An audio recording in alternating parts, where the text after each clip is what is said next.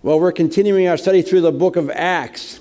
And last week we kind of left off with Paul and Silas being led to the place where they are by God's divine providence. That God, in spite of what Paul had in mind, God directed them to where they want to go. And I thought about that.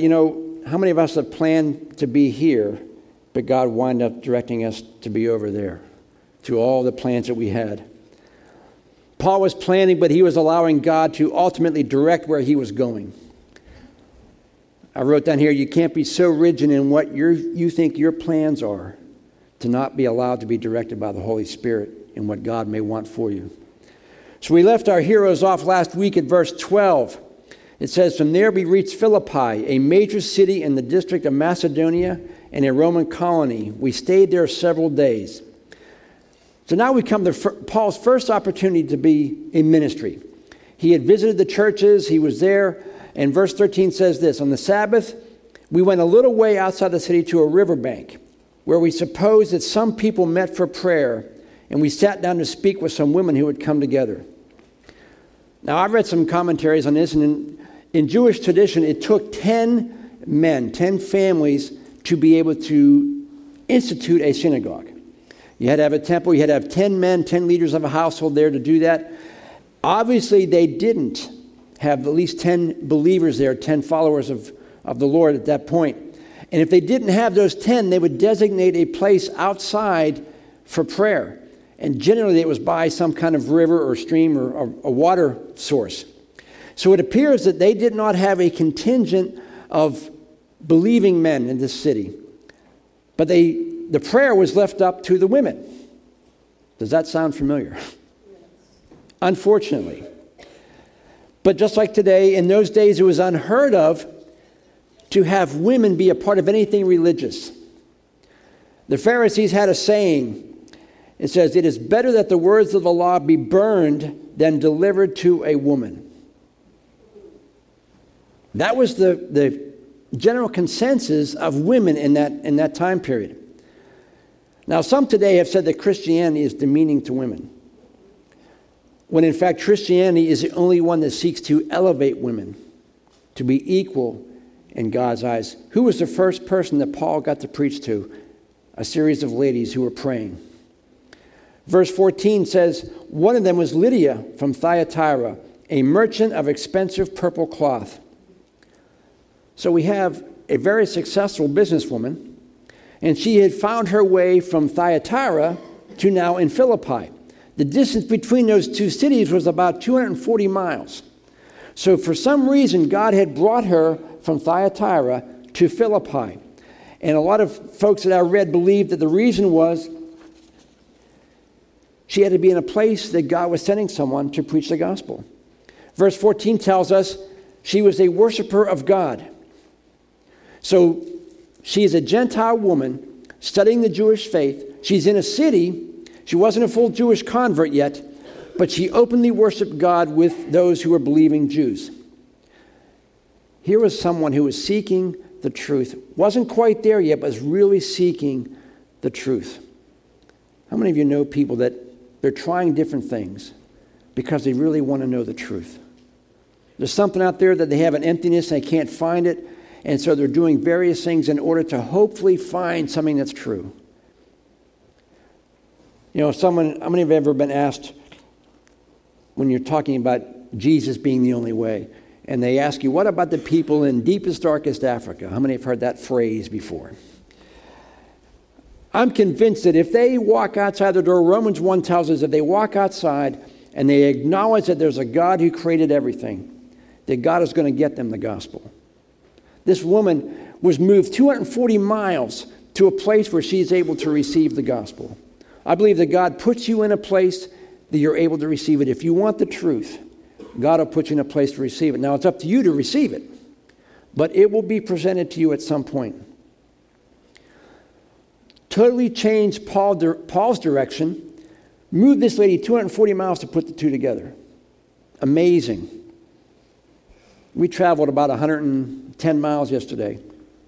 At 70 miles an hour, it took 2 hours. Can you imagine how long it took 240 miles with no means of transportation for her to get there, whether it was a boat or an ox cart? God put her in a place where she's able to receive.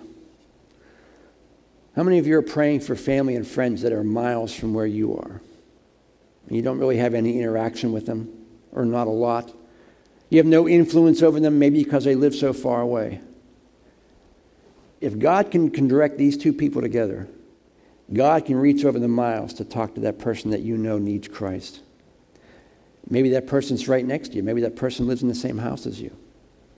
If God's able to do this, God's able to reach into the heart of the person you're praying for and change them as well. Verse 14 says, as she listened to us, the Lord opened her heart and she accepted what Paul was saying.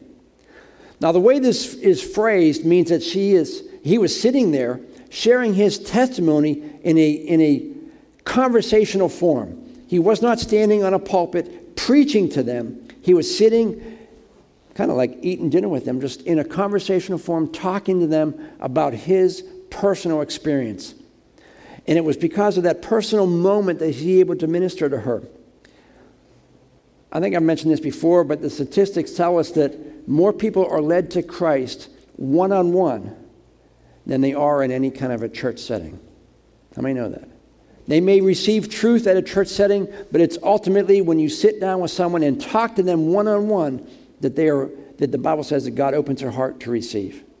Why? Because you're in a conversation with them, you're opening yourself up to them, and it's not preaching, it's a conversation. How many of us have tried to share our faith with others only to have it rejected? Notice who it says has to open their hearts. God has to open their heart. God has to be the one to change them. Once God opened her heart, she was able to receive what Paul was saying to her. I've mentioned this phrase before, and you've probably heard it. You need to talk to God about your family before you talk to your family about God. Because God has to open them up to receive what you're telling them. If God doesn't open their heart up, what you say is going to just fall flat in front of them. We have to pray that God opens up the hearts of the people that we care about. Then, once their heart is open, they can receive the truth. Verse 15 says, she was baptized along with other members of her household. One conversation that Paul had resulted in the church in Philippi being born. One conversation.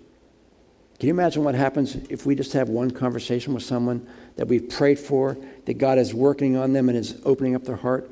Imagine what God can do with just one person. Philippi was the one church that we feel was the most personal to Paul. If you read the book of Philippians, most of us consider that to be the most personal of the books. There's no correction going on. There's no rebuking of false doctrine or problems in the church. Philippians was one. It was a conversation. It was him talking to friends. It was the most personal of all the churches that he wrote to. And I want to look at the next couple of verses that sometimes we glance over without much thought. I know I've done it in the past. But you wonder, why was this church so different for Paul? Why was it such a personal thing for him rather than just something that he goes in and starts and then leaves? Verse 15 says, after they were baptized, and she asked us to be her guests. If you fully agree that I am faithful to the Lord, she said, come and stay at my home. And she urged us until we did. The church in Philippi started as a house church in the home of Lydia. And I want to look at why it became such a personal thing to Paul. The first part of verse 15, or the ending of that, it says, she asked us to be her guest. I'm reading a book called The Comeback Effect. It's talking about, it's geared for businesses as well as churches. It's a spiritual book. It's written in a Christian format. But it's talking about how to talk to people when they walk into your church. When you have a guest that comes in the first time, how do we get them to come back? What makes them come back? This was Lydia's town. This was her home. Paul was a visitor. Never met him before in her life.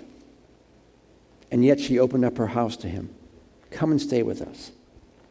She put herself out to accommodate someone who was brand new to the neighborhood. Never been there before. And we're going to bring this into today's settings. We want to apply this every week, especially during Christmas season. People's hearts are open to spiritual things in Christmas. A lot of people come to church that don't normally come during Christmas season. I think most of us here consider this their home church, your home. We're the ones who live here. We're the ones who make it happen every week. We're the ones that come in late and decorate the platforms like a bunch of elves. I came in last night around 9 o'clock, and I looked in the sanctuary, and it was amazing. I was like, thank you, Jesus. Why? Because it's us who make it work. We're the ones who put our time and our money and our effort into building this church. This is our home church. But churches exist to bring people into relationship with Christ. How many realize that for the most part, churches don't exist for our comfort and our ease? How many know that? We enjoy the comfort that's here. We enjoy all that happens, but it's for a purpose. If I were to ask you what our vision is, what is our vision? Anybody remember what the vision is? 3 simple phrases. Connecting to God, building people, offering hope. Our vision is meant to reach people who don't know Christ. That's why we exist. And the things we do here are a part of that. Because if we don't do part number 1, connecting people to God, then we can't do parts 2 and 3. Now, why am I saying all this? A lot of folks attend church that don't normally attend on Christmas time. Family members invite other family members. We have a kids' musical coming up. And different things that we're inviting people. New Life for Girls is coming. All those things that we're inviting people who maybe don't normally go to church. Whatever the time period is, when people walk in our doors who have never been here before, or maybe not have been here in a while, do we find the same hospitality that Lydia gave to Paul as a new person in town? She welcomed him into her home. She put herself out. It ceased to become about her. It became about what Paul needed and what Paul could do and how they could bless Paul. Do we put ourselves out to make people who walk in as a first-timer feel welcome? Do we give up our personal wants in order to make that person feel like they are special? Here's a phrase you're not going to like. Do we give them great customer service?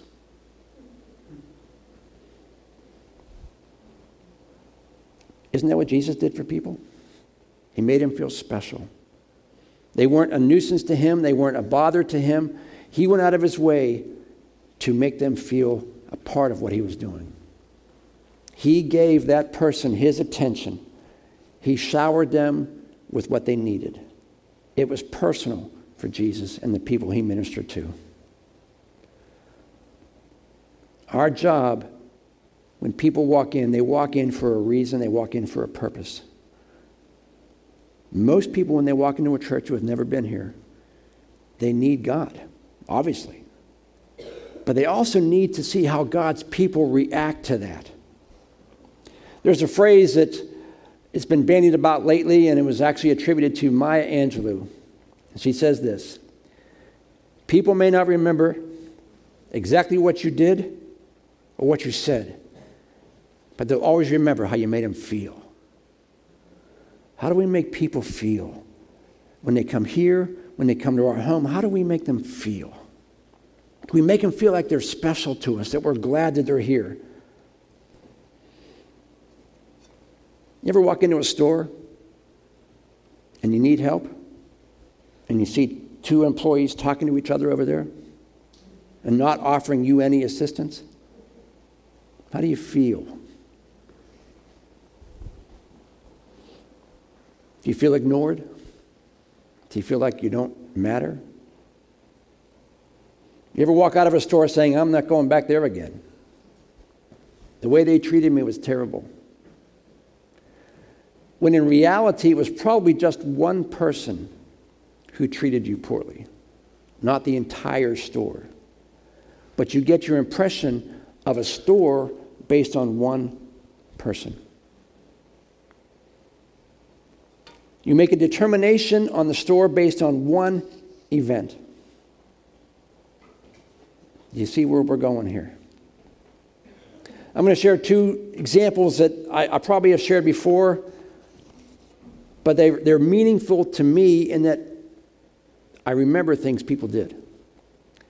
Now, this one I probably didn't share before, but when I used to always walk to school. We didn't have buses.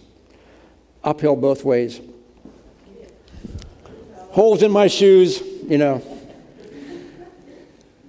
But we would walk up to our elementary school, and I was probably 6, 7, 8 years old, I guess. And we walked past a car dealership. And the name of the car dealership was Walker Pontiac. And it was a smaller dealership. It was not how they are today, the big ones, but they were small. It was a storefront dealership. And I remember one day walking to school in the wintertime, I had lost my scarf. And so I'm frustrated. I couldn't find my scarf. So I went in to ask some of the employees, did you find a scarf? No, they didn't find a scarf. So the next day I went up, and as I was walking past, one of the employees said, "Hey, come here, kid, come here for a minute." And it was Mr. Walker. He bought me a scarf. If I was going to buy a car, I'd buy a car at that dealership. How did he make me feel? It made me feel special that the guy who owned this company bought this kid a scarf. We were on vacation in Virginia once. Right after I got saved and we were on vacation, we were looking for churches to go to over the weekend, and we walk into this one church, and there was a lady at the front door who welcomed us, sat with us, took us to lunch, met us back at church at the 6 o'clock service, and sat with us during that service. No clue who the pastor was, no clue what he preached about. I remember her. I'd go back. Why? Because you feel special, that people actually care about you. Can you imagine how things might have turned out if Paul had been his usual gruff self and complained and argued about Mark and Barnabas and complained about the whole time? Do you think that Lydia would have responded the way she did? This guy's a complainer, man. All he does is complain about Barnabas and Mark, and whoever is Mark, I'm not inviting him in. The point is, for someone to be open to God's heart, they have to be in a position to receive it. When you walk in, are you in a position to receive it? And like it or not, we are the ones who determine if they are in that position to do that. I probably shared this before, and we borrowed a lot of money to fix the parking lot. Something we had to do for safety and appearance. But if you remember how it used to be in the wintertime, you'd step out of your car and step in 3 inches of ice and water. The person who walks through that is already walking in the church with their foot soaking wet, probably in a bad mood, and they're not going to receive what God has for them. Something as simple as a parking lot could affect someone getting saved because they've already messed their feet up. And it's easier for us to focus on a ministry or task that we have any given Sunday rather than on the person to whom we're ministering. The task focuses on what we have to do. Hospitality focuses on the feelings of the person associated with what we're doing. I read a great example of this. You're thinking, what's the difference? Task? Here's a good example. How many know about Jesus washing feet? All right?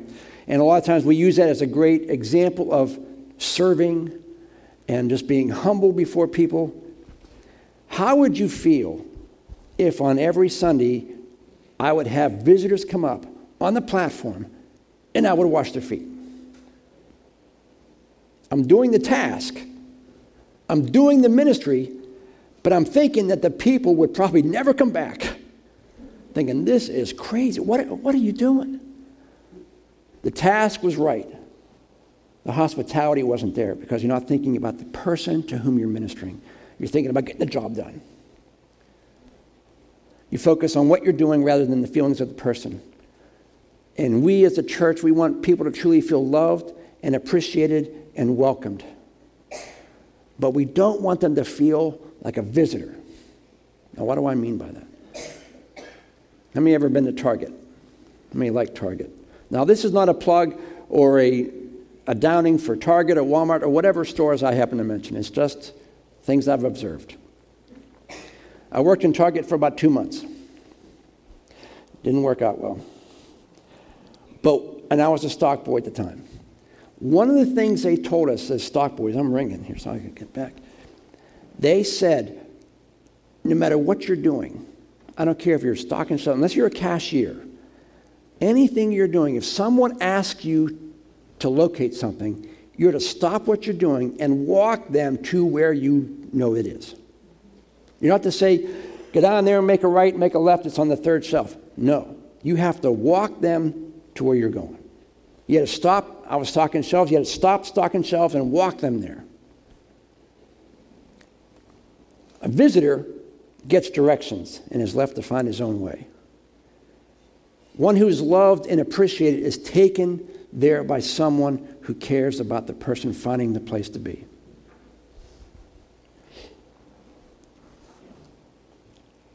The point is, even before we sing one song, hear one sermon, do the people who walk in these doors, do they feel loved and appreciated?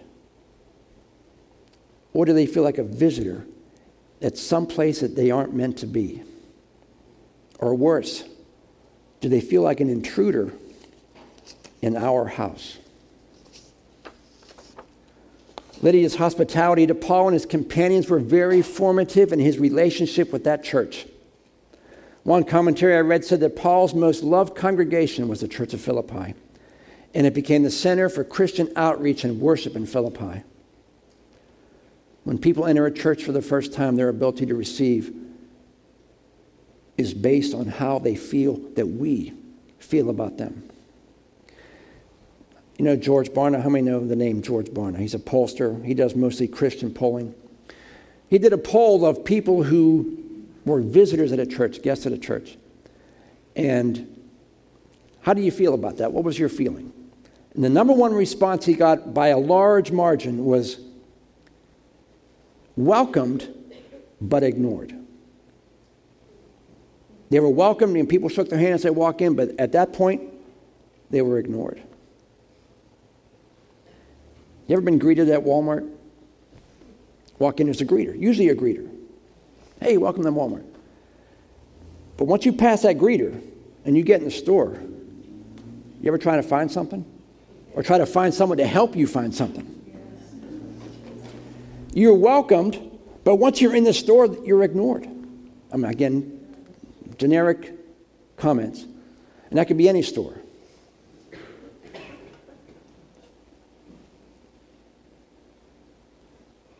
We want people to truly feel welcomed and appreciated. Why? Because their lives matter to us. And more important than that, their lives matter to Jesus.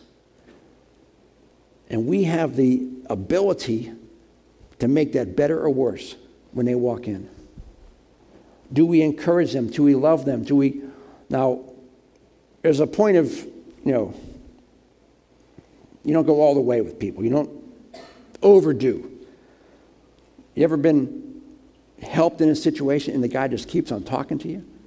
And I'm good. I got what I wanted, thanks. And he just keeps on talking to you. We don't want to do that.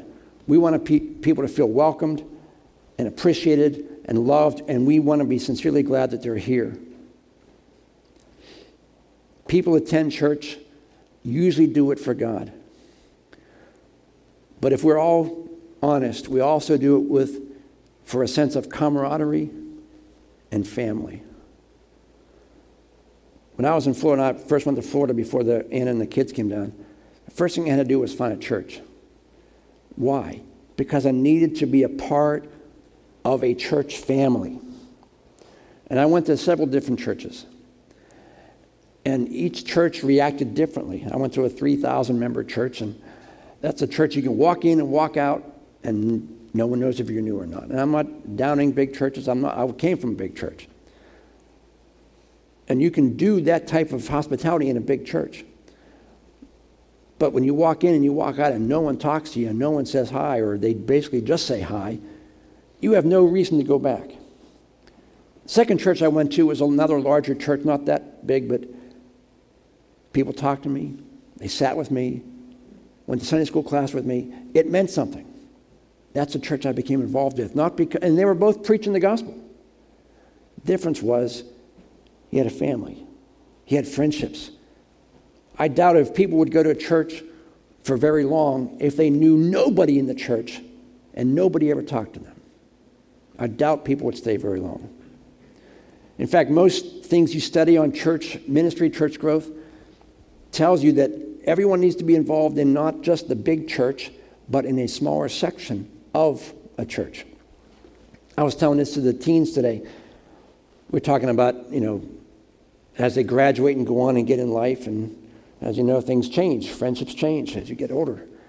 And I said, some of Anna's best friends to this date are the friends she made while working in the nursery with Amanda and Lauren, 30 years ago, 35 years ago.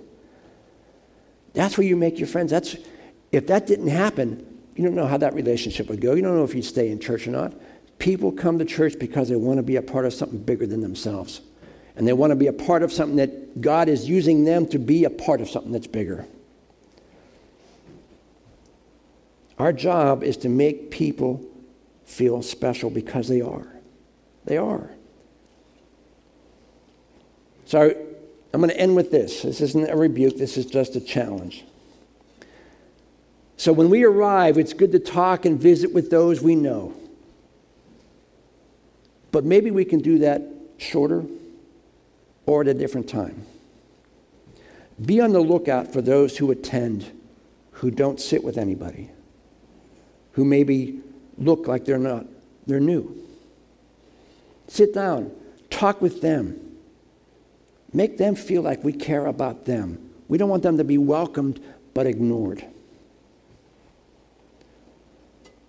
They will not remember the songs that we sang. They won't remember what I preached, but they'll remember that you made them feel special. And when their heart is open and they feel special like that, they are able to receive what God has for them. And maybe something that you say in your conversation is what challenges them. Nothing that I say, but maybe what you say to them. Maybe you pray for them. Maybe you tell them your story in between Sunday school and church. Maybe they develop a relationship with you. And then outside of here, you're able to share the gospel with them. You see how this works? All of us are a part of what God's doing. This is a place we come and get energized and filled. It's like a gas station. You come in and get filled up, and you go out and you spend the gas outside. Use what God's given you in here to move about. If they genuinely feel like you care about them, they're going to come back. They may not receive Jesus at first, but they're going to want that friendship that you've developed with them. They're going to feel special in God's kingdom and God's family, that this church cares about them. I get these blog posts every once in a while from various people, and one of them is like the 5 worst things you can say in a church. And one of those things I remember was saying, I like our church the way it is. I don't want it to grow. That means you're inclusive. It means you don't want to reach people for Christ. You don't want to do things that are challenging. You don't want to do what God's called us to do. If you have little kids, as we're discovering as we get older, your family gets bigger. You saw that picture? We had 4. Now we have 20.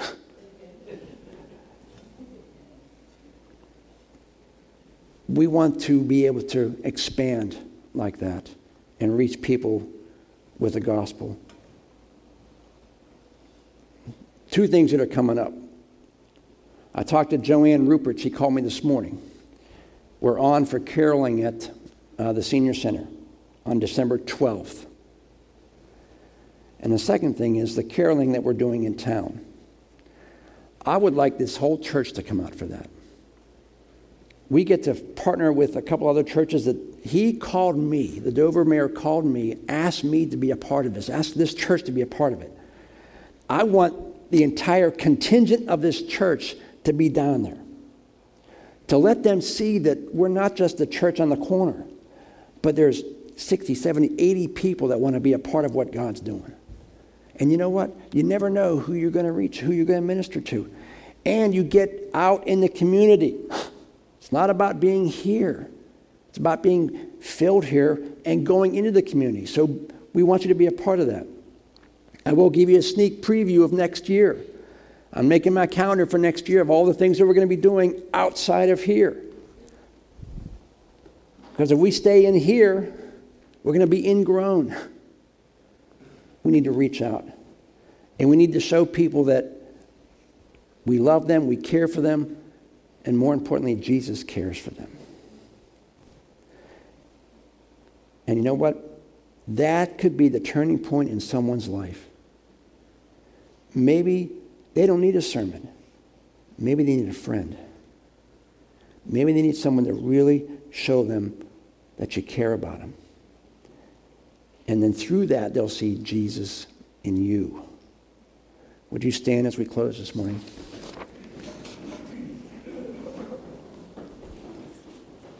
If you would bow your heads for a moment.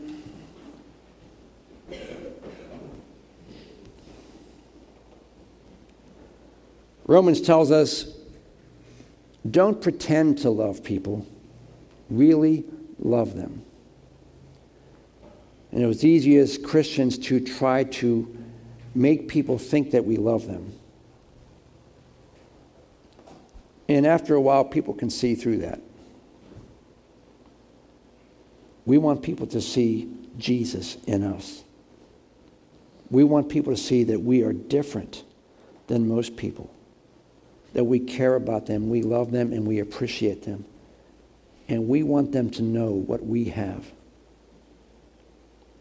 And the best way to do that is to be a part of their life, to try to show them through our actions, not just our words, but our actions, that we care about them. Do we meet their needs? Do we encourage them? Do we pray with them? Do we pray for them? Are we actively doing things to make a difference in someone else's life? Lydia gave up her house in order to house a couple of strangers that she didn't know because she knew that God was at work. We want to be that sensitive to the Spirit as well. We want to put what we want aside in order to reach someone, to tell them that we love and appreciate them. And we want them to know the Jesus that changed our life.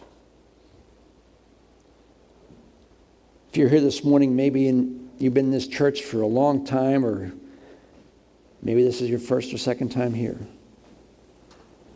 And you've been here, but you don't know exactly what we're talking about, a relationship thing.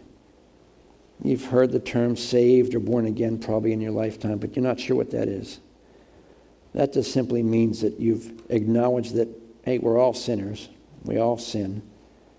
But also acknowledge that we can't make it into heaven with those sins. And that Jesus came and he took the punishment that should be ours to pay for those sins. And all we have to do is believe it. We don't have to work for it. We don't have to earn it. We just have to acknowledge it. The Bible says, acknowledge with your heart and confess with your mouth that Jesus is Lord. Then you're saved. That's all it means. And the Bible says at that point you will know that you have eternal life. If that's you, and you really want to enter into this relationship that we're talking about, I want you to raise your hand real high.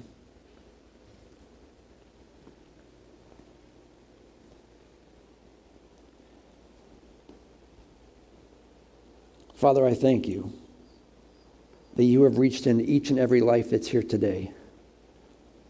At some point, someone showed love to us and drew us into your family. We were encouraged and we were blessed by someone's actions that opened our hearts up to what God wanted to do in us. And Lord, I pray that you would fill this church with that same love that you have for people. the same self-sacrificing that you have for people in order to reach some. Your word says, Paul says, I become all things to all people in order that some might be saved. Lord, we want to be what people need us to be in order to lead them to Jesus. I pray that you would give us the ability to do that, to recognize what it is people need and allow us to be there to meet that need in their life. Be it a conversation, a cup of coffee, just a friendship. Allow people to see Jesus in us and allow people to see what Jesus does for people and how he transforms us into people who love and care. So, Father, I pray your Holy Spirit would fill each person here today. Allow us to leave open and sensitive to the things you have for us today and this week, and use us in those areas. And, Father, we will thank you and we will rejoice in the fact that the God of the universe has chosen to use little old me to do something for eternity. And we ask it all and trust you for it in Jesus' name. And all of God's people said, Amen. Amen. Hope you all had a great Thanksgiving. We will see you here Wednesday. And don't forget, the 12th is caroling and the 16th is caroling at night. And sign up so we know how many people are coming.